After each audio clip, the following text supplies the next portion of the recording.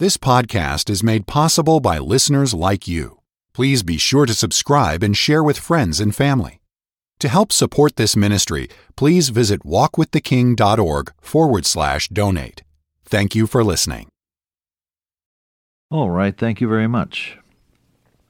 And hello again, radio friends. How in the world are you? You doing all right today? Oh, I hope so. Bless your heart. This is your good friend Bob Cook, and I'm back to speak with you for a little while from the Word of God. One of the things that encourages me so very much is to get your postcards and letters saying, "You said something today that just met my need. It spoke to the problems that I'm facing." You know, no human planning could ever take care of that. You know that. For thousands of you whom I have never met, how could I ever know what your problem is? But the blessed Spirit of God, He knows, and He can bring that beautiful truth from God's inerrant, infallible Word, the Bible, right straight home to your heart. Oh, I pray every day that that may be so. And when it happens, I am amply repaid for any effort that I make. If Jesus speaks to you through His Word by means of this broadcast, that's great. Look at John chapter 9. As they passed by, it says, there was a man who was blind from his birth. Now in those days, many of the dear little babies suffered blindness because of unhygienic conditions in which they were brought into the world. And their eyes were blinded, not through any fault of their own or anything that was done deliberately, but just because people didn't know better how to care for them. Blind from his birth. His disciples asked him, now this is a perfectly stupid question. I never cease to wonder at it, and yet I've asked a number of stupid questions myself, so I better be quiet about it.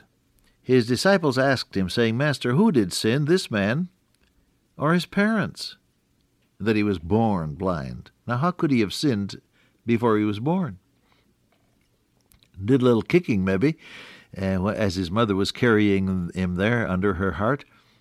But he didn't do any sinning. How, then, could they have asked such a question? Who did sin, this man or his parents? This question, however, goes back into a misconception that is as old as the human race. The three friends of Job had that same idea. The idea being, if you're suffering, it must be because you're bad. The bad people are suffering. The good people don't suffer. Well, of course, nothing could be farther from the truth. Good people have their troubles just like anybody else, and Job, of course, is a proof of that. He didn't do anything to deserve all the calamities that befell him. God was in the process of proving something to Satan and all the rest of the world incidentally. The devil came and said, Job fears you because you bless him. And God said, well, you can take away things from him and we'll see. And so there came a day when the weather destroyed his buildings and properties, and invading, marauding, robbing bands of outlaws killed his sons and daughters.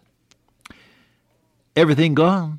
All of his possessions and all of his wealth and all of his family. I think that would have killed me. What a tremendous bereavement as well as a shock. In all of this it said, Job sinned not with his lips, but he said, the Lord gave and the Lord taketh away. Blessed be the name of the Lord.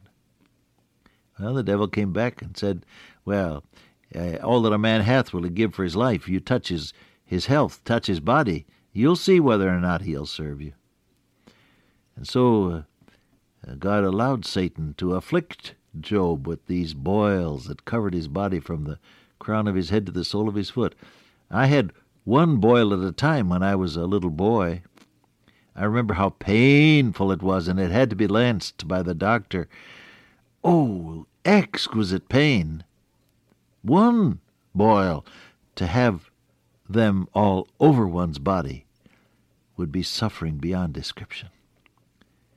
Poor old Job, he took a broken piece of pottery and just scraped his body to get some of the corruption off of it. Pitiful object.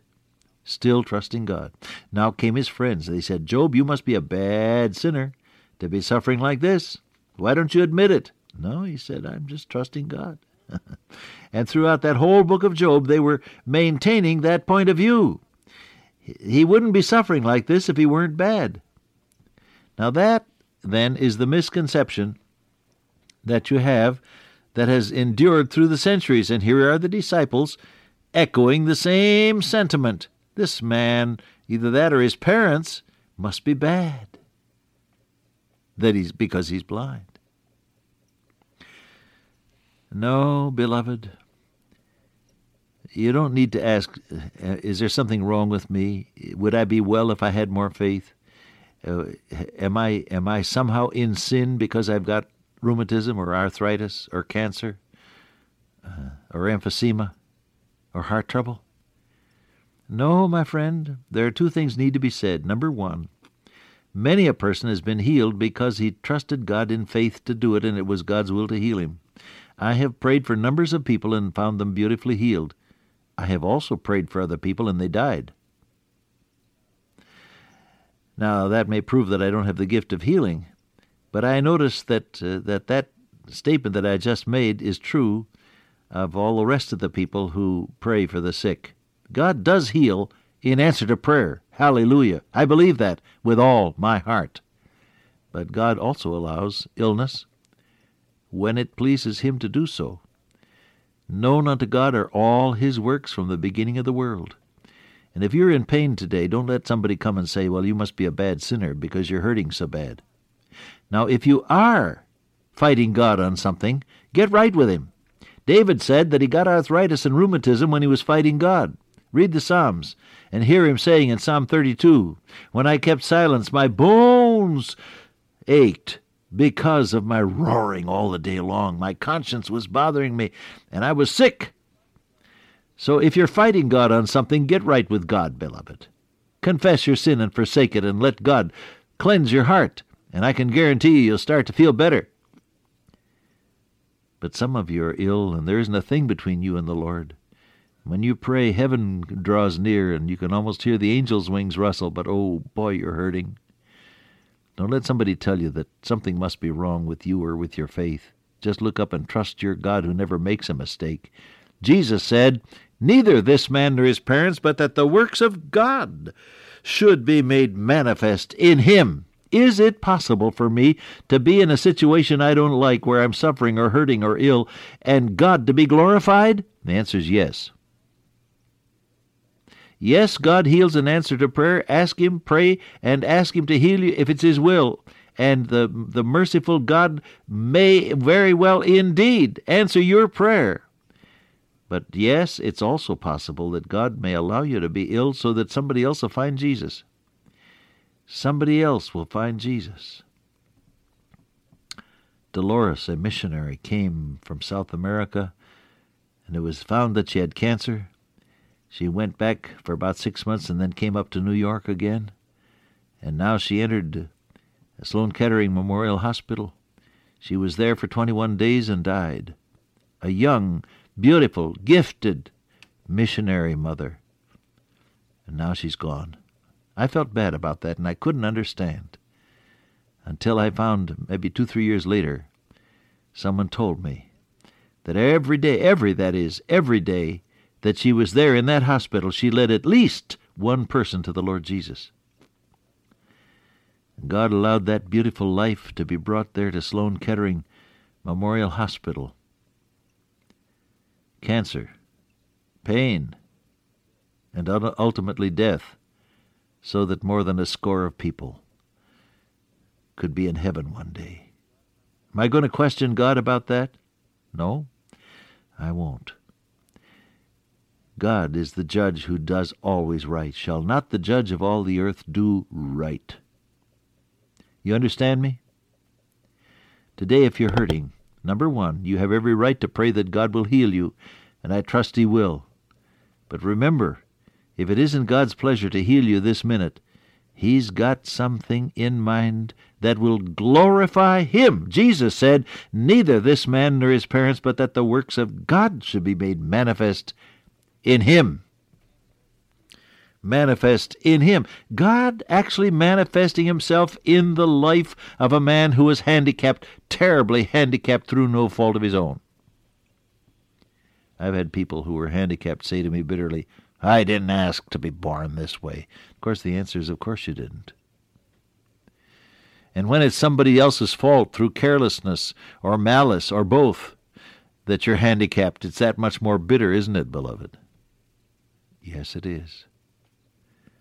But do you know that God has a way of glorifying himself through your life? Through you, handicapped though you may be, God has a way of glorifying himself through you if you will let him.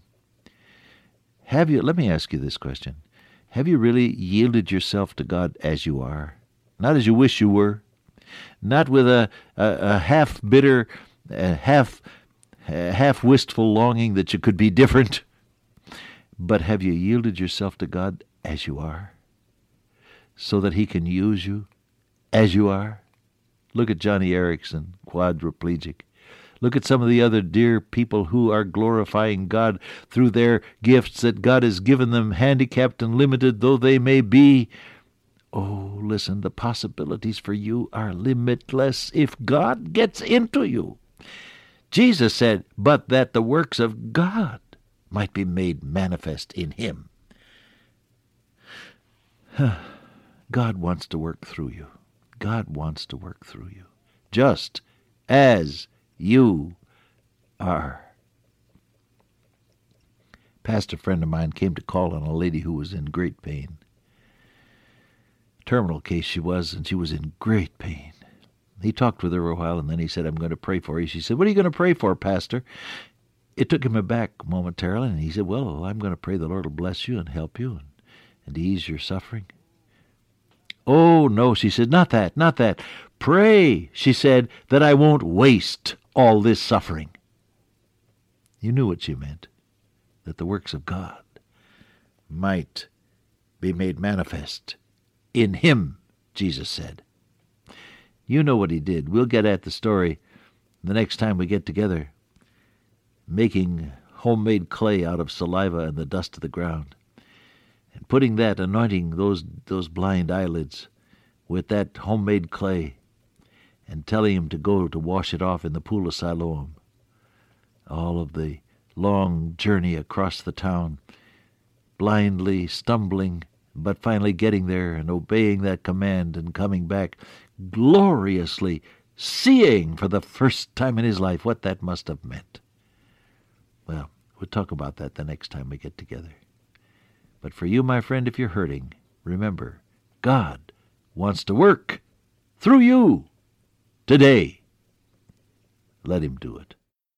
Oh, dear Father, today work through us, whatever our condition and whatever our circumstances. What we want is that God Almighty would be working through our lives. I ask for this in Jesus' name, amen. Well, dear friends, until I meet you once again by way of radio, walk with the King today and be a blessing.